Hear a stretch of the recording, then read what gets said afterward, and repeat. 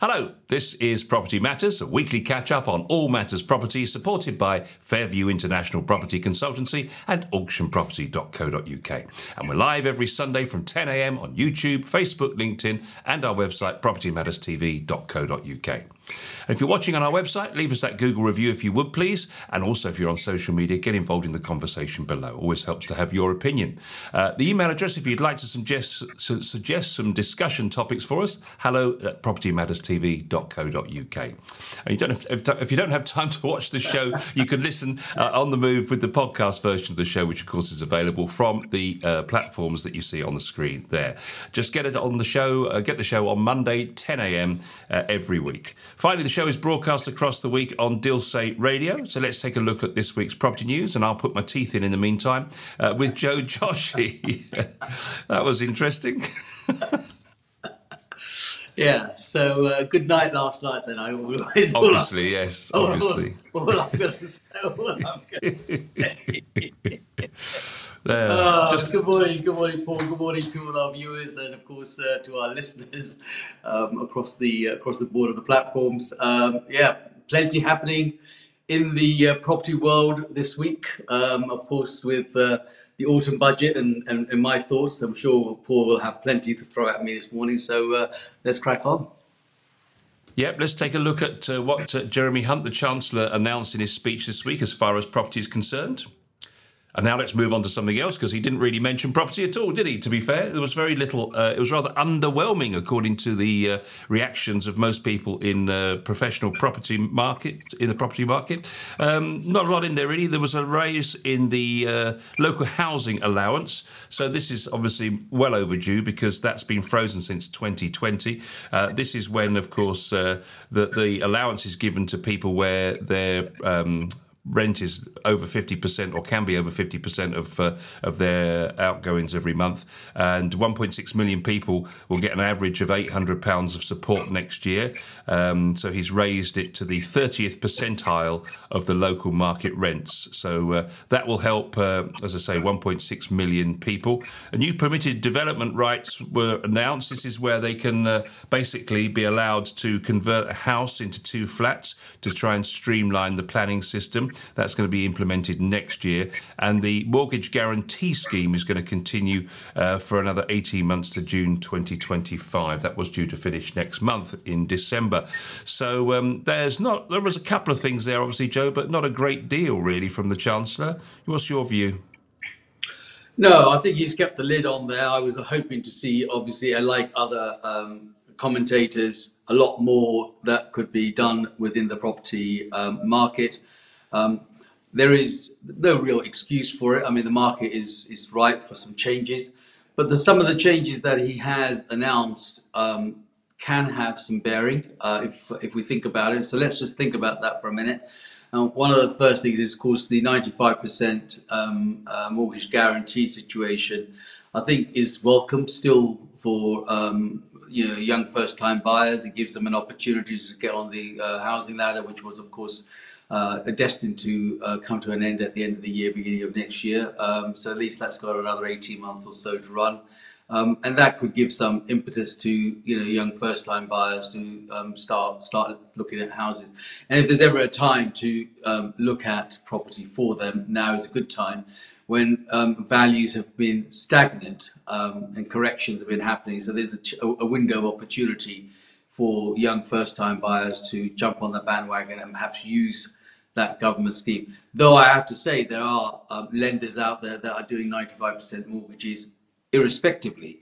But of course, it's all subject to status and subject to getting your mortgage approved. And of course, if you want to speak to a mortgage advisor or someone we can recommend, always drop us a line at hello@propertymatters.co.uk, propertymatterstv.co.uk, and we'll pass that on to the relevant person so that we can try and help you with that. So I think that's still got some legs for what it's worth. I think the interesting thing about the potential permitted development rights is definitely worth thought. Now, the reason why I say that is that there are a lot of people that are perhaps in houses that are beyond their size. So they like the grounds, they like the fact that they've got a big house, but they don't particularly want to leave, and they probably couldn't knock it down, or couldn't have the affordability to knock it down and redo it. So here is a window of opportunity for those that can, under those permitted rights, perhaps share the good of that particular property by converting it internally without requirement for planning, so that they could A, have some source of income that could help them, and B, it would provide extra rental property, perhaps in the rental market where it is desperate in the marketplace. So that may well work in, especially in the countryside or in outer towns where that facility can work. And it also gives people a chance to perhaps convert that and provide some sort of Airbnb facility, again, providing some sort of income for them. And so again, you just got to really try and see what else can happen, and that could free up more accommodation. I think that's where he was going with it, whereas I'm going with it with the opportunity that, you know, if you've got a big house in the middle of the country somewhere and it's just too big for you to manage, here is that opportunity where you can stay where you are, but of course internally convert and perhaps rent out or use that space more wisely and have some income that might help you. So that's the permitted rights side of things that is worth thinking about. I'm just working out whether the government really has any priority for housing in this country at the moment, or whether actually he's just keeping his powder dry for the spring budget ahead of course, a potential election later in the year, maybe perhaps June time, and therefore he's going to sort of have those new measures fresh in people's minds ahead of the election in an attempt to try and sort of win back more popularity in the polls. What do you think? I think I'm sure that's what they got in mind, but I think that is the wrong strategy. They should have done that now, building up to that.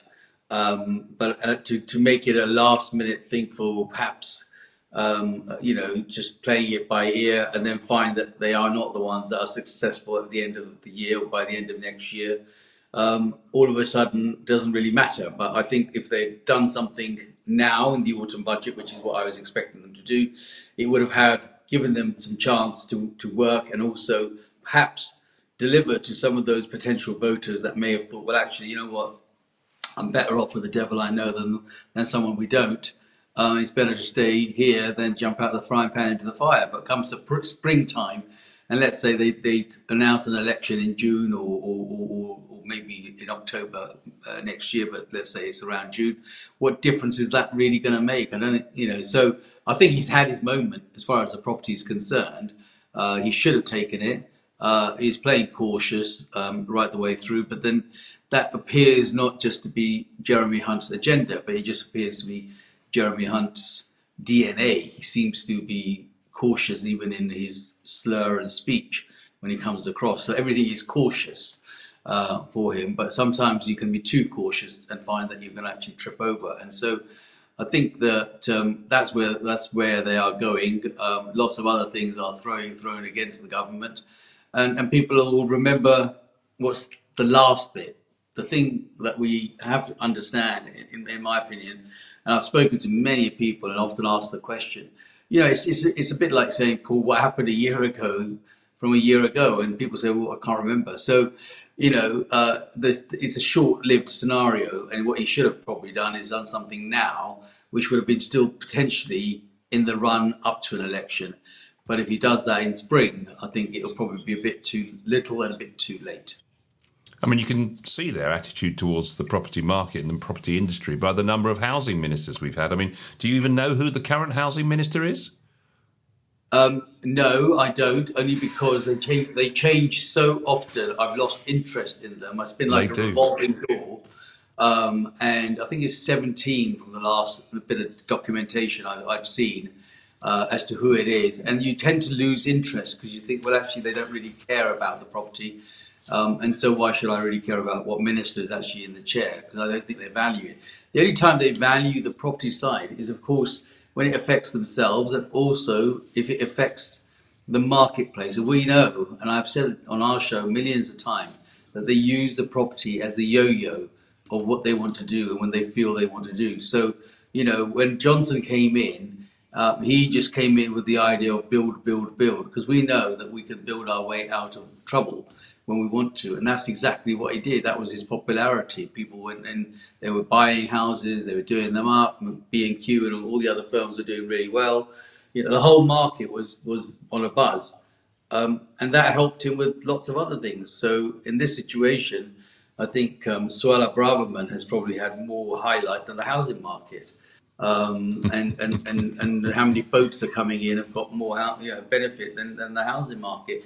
I suppose my personal view is that you know get your house in order first before you start looking over the garden fence. And we seem to be spending a lot of time looking after other people's troubles elsewhere in the world when we have plenty of our own at home to be solved at. Well, I can tell you there's been 3 housing ministers in 2023. And the current one, Lee Rowley, has had a second. This is his second go at it. Yeah. I remember him. Yeah. Yeah, he came in for a month between in that ill-fated government with Liz. So he was in the job from the 8th of September to the 26th of October 2022. And then we had Lucy Fraser. She was in the job for 4 months. And then in February this year, Rachel McLean had the job for 9 months. And now it's Lee Rowley back in the revolving chair. So that's been your list of housing ministers. One thing that we could discuss that didn't happen was stamp duty. 2 things people were expecting, maybe even a stamp duty cut. Or, of course, a raising of the threshold, maybe to 425,000, so that more people will keep a bit more of what they get from selling a property. What do you think about that? It's always been a yo-yo. I'm frozen.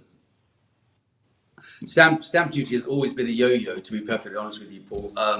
And yes, we all would love that to be changed. And they will. That's probably what they'll use in the spring, to say that the stamp duty has been reduced and more people can go out and buy. And of course, the inflation rate has dropped even further. So that'll give them a little bit more chance to play with a bit more money and all that kind of stuff. But to a large extent, people are more interested in what is actually going to happen in real time in their pockets, and and that will be mortgages and of course rents. I go back to the earlier point of the rent that has been lifted by 30 percentage points, and that will actually bring potential landlords back, because one of the things that we have seen an exodus of landlords is because the rents were frozen by the local government, and basically they just were able to continue to maintain their mortgages based on the income that they were getting from tenants that were already in there for some time. So that might slow down some of the people that are exiting the letting market. Yeah, and the other thing, of course, that was rumoured was inheritance tax relief on property, of course, and that hasn't happened either. Any thoughts behind that? Yeah, I think he got nervous of that, because I think a lot of people were worried about the fact that abolition of the inheritance tax was actually going to only affect the rich, the 4% of the rich people. And I think that was really being drummed home. So I think he actually decided to, step back out of that and then do nothing on it, primarily because he would have probably got a hell of a lot more abuse for trying to, help the already rich. And not the ordinary average person that is just he's a working person that is actually making the country work. So I think he just got scared of that. But yes, I mean, he's trying to throw other bits of tax here and there across the board, but none of it has been significant. Though I can say it's not particularly bad either, but it's not as powerful as he probably could have made it. Yeah, they're making quite a lot of money out of inheritance tax and things like that. And capital gains is another one, of course, that's a big contributor to the Treasury these days. But the extension of permitted development rights indicates to some in the property industry that actually he's acknowledged that there is a failing planning system. I mean, there's something, for example, a housing minister could get his teeth into, trying to see if he can reform the planning system. I mean, it's well overdue, isn't it? Well, if he can hold his job there long enough, he might get a chance. But I mean, if you think about the fact that it takes such a long time for a planning application, I mean, in that time we could probably see 25 planning ministers. I mean, housing ministers. So I don't think that any housing minister can get their teeth into anything other than perhaps sit at the desk, look out the window for a while, and then leave because they'll know that they'll have to move again. They just don't value the housing minister or the housing market and only value it when it suits them to a large extent. But if you stood on the street and asked 100 people, I would think 90% of the 90 people out of the 100 will probably say they'd love to own their own home one day. And so I don't think that either this government or any other government really sometimes value the value of the homes that we are having to deal with, and how important that particular part is to every person. What they don't understand is it is home ownership that actually helps all the other markets, all the other industries, all the housing, B&Q type of operator, DIYs, carpets, blah blah blah, cars. They all swing around the fact that if someone is comfortable and stable and making their home, they then start to look at redeveloping it, refurbishing it, and so forth. But maybe that's what they don't want to feel. Can't get behind them. But I just don't feel that they're actually in touch with what is happening on the ground. I mean, they've got a difficult decision to make. I don't want to defend them in any way, but the trouble is, of course, if you do put incentives in place in the housing market, the whole thing catches fire and runs off into the future. And there's nothing in this budget for first-time buyers, for example, and they're finding it tougher and tougher every year as prices rise. And of course, as soon as they do a stamp duty cut or anything of that nature, up go the prices, and of course the houses are further away from their reach. So they're damned if they do and they're damned if they don't. There's nothing in there to incentivise the market. Everyone's moaning that the market's depressed, but it's had to have a level of adjustment, hasn't it, so that people can at least try and catch up a little bit. Yes, and look, I've always been an advocate of saying that there is a time when it has to go to neutral. I mean, it has to stop, and it's just done that at this moment in time. But having an election coming around the corner, you'd think that they would have this shopping list of goodies that they could incentivize. But obviously, they've taken a cautious measure in doing that. There may be a hidden agenda that we can't actually see or understand. But yes, there's not much in the housing market. But the little bit that he has thrown into the housing market, if utilized correctly, can be quite beneficial.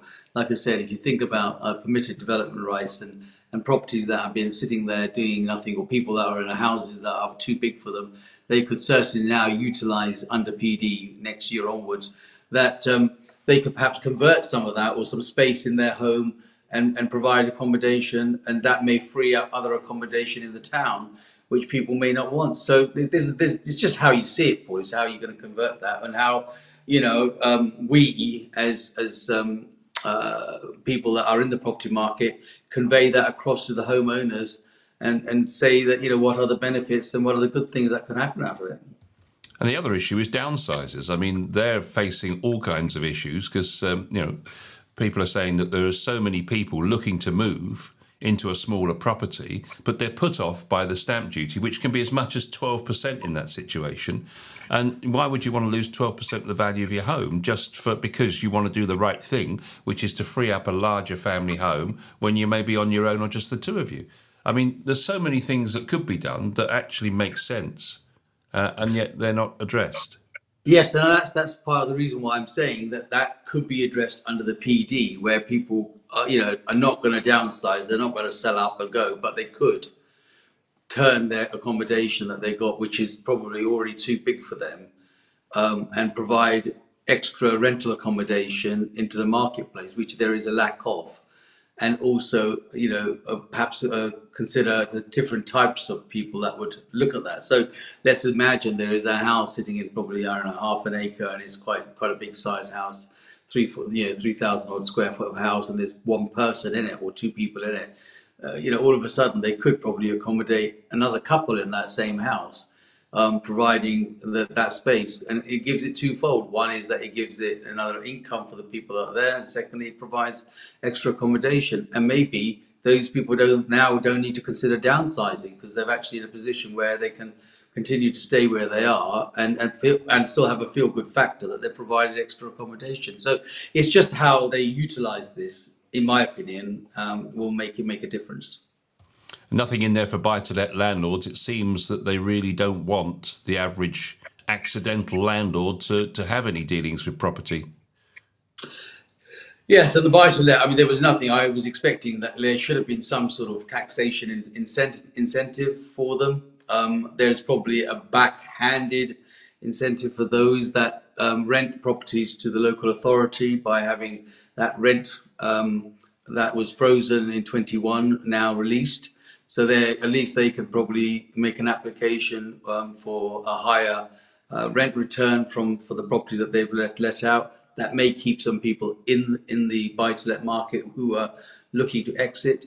And also it may bring some new people in, knowing that there is more affordability and it can be covered. So there's probably a backhanded potential there, but not directly to say to the market and to the buy-to-let landlords and accidental landlords to say, come on in, it's good for you. We made it taxation incentive. We made it, okay from a buy-to-let mortgage point of view, because buy-to-let mortgages are now at silly rates and they just don't work. The numbers just don't work for what it costs to borrow money to rent a property, to buy a property, and then to rent it out. It just doesn't. The numbers don't equate, and that's part of the reason there's been exit. But at the same time, there are new landlords coming in, knowing full well that those are the new numbers. That is the new norm. So if they're at 5.25% base and the buy-to-let costs them another couple of percent, 1.5%, or whatever it might be, depending on where they go into the marketplace, all of a sudden they're thinking, okay, well, if I've now put this new rental at this price, at least there's something in it for me rather than nothing. But in the old ones, it became too expensive. It's interesting, isn't it, that the permitted development rights of turning larger houses into flats. I'm not sure what I feel about that, to be honest with you, Joe, because at the end of the day, family homes are needed and required. And if everybody sees an opportunity to get double the rent from the property, then we're going to end up with loads of little boxes.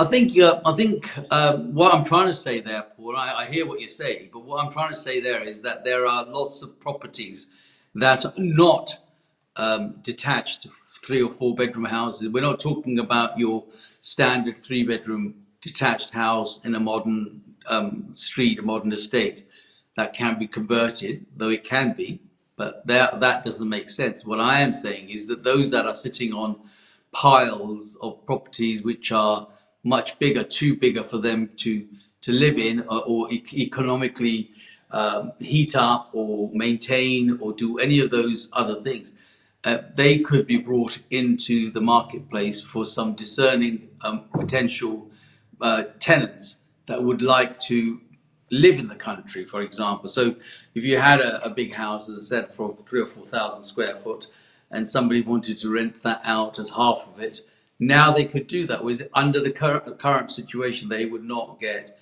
change of use to convert an existing house into flats. So, and it's also too expensive and maybe doesn't fit in within the planning laws to knock that specific house down and then convert it into lots of flats either.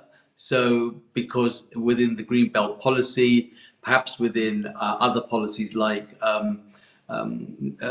areas of natural beauty, those sort of other planning stipulations that doesn't allow them to conservation areas, for example, or listed buildings, grade 2 listed building, grade 1 listed building, those people, they can't be taken down. But what they can do potentially is to convert them. So that's where I'm going with this. I'm not looking at converting the average house in the modern estate to lose family homes. I'm saying that they could utilize big houses that are too big for the current people, but other people may like the ambience of being part of a bigger house, but not having the burden of the bigger house.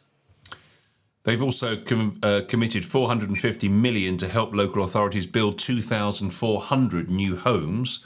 What happened to the 300,000 that we were supposed to have been building? Well, look, we'd be lucky if we get those 200,000 in the first place. But yeah, building. I mean, it's about the money, and it's about, and again, it's the same as the thing with the housing associations and so forth. They are coming into the market to build. They want to build, but it's the build cost. I mean, I've got sites that I've been praising now for some time, and those sites are good in terms of value to buy as land, but they're not as exciting for building because the building cost has literally soared to such a point that it's beyond economical basis to build. So it's almost better for them not to build or knock that particular site down because it's just not viable in the long term. So the building cost, I mean, has got to theoretically come down, but I don't see that coming down again. Look, why would you, if you were a builder's merchant and you're now up in the game because it's costing you more to bring the materials in, and you're costing and you're not going to reduce it. How many times have we actually seen, other than perhaps the food stores that provide what we call loss leaders? They might knock down 2 pence off the milk and 3 pence off the eggs and whatever to get the people in, but the fundamentals never seem to come down. They are always going in one direction, and I can't see that any builder's merchant is going to turn around and say, well, actually, you know what, we've got to do good here. We've got to get those doors that we told them they can get £30 and now £60. Or we'll knock them down to 40. It's not going to happen. Yeah, they're going to. Instead of 60, they'll probably say, actually, the wood is going to become more expensive. We need to go to 65. So building materials and building costs have actually soared beyond being possible to build. So even if you've got a development of 50 or 100 flats or 100 units, your multiplication of build cost is over double what it was perhaps 5 years ago. Yes, because developers are struggling to sell their homes at the moment. I mean, there's no suggestion of any incentive in there, and no new Help to Buy scheme, for example. That's not in the budget. So looking ahead, I mean, there's another budget in the spring, presumably before an election. We're speculating here, but the likelihood is that the spring budget may have some incentives. Have you got any thoughts or feelings about what might be needed or even offered in the spring budget? Well, I personally think it will be probably a bit too late, but of course it will be great to see some sort of stamp duty holiday in order to make sure that that market is helpful, just for the first-time buyers. They could reduce the stamp duty for second homes, which may incentivize buy-to-let people coming back in the market, because at the moment, on a second purchase, it's a given high level of stamp duty. Doesn't matter what the level is going to be. So those could be reduced quite easily. They could offer probably better incentives for the first-time buyers. I keep on about the first-time buyers, and the reason for that is that without them, there is no movement in the property market. It's the way the system works. You have to have them. And it's not just about the money side of it. I think people have got to start to think about, there is actually currently a very good opportunity for people to be able to be on the buying. So there is a 95% mortgage guarantee. There is a 95% mortgage available to the market generally, subject to obviously their status. And there is a market where the market says we're slow at this moment in time. So if there's ever a window of opportunity for people to put their first foot on the run of the ladder, this is a good time. Now is a good time, and not to wait for what they potentially might think is an incentive. But once that incentive does come in, perhaps in spring, the market will run away, and then it will become out of reach. So now is a good time. And the stamp duty holiday obviously would actually help the downsizers as well, of course. Yeah. Fantastic. Okay, well, that's really taken us our whole show today, which was fascinating to discuss. We had other things to talk about, but we've just free-formed our way through it today. So hopefully that was of interest, and you enjoyed our conversation about this week's budget statement, of course, from the Chancellor, Jeremy Hunt. We're back with some more property matters, same time next week.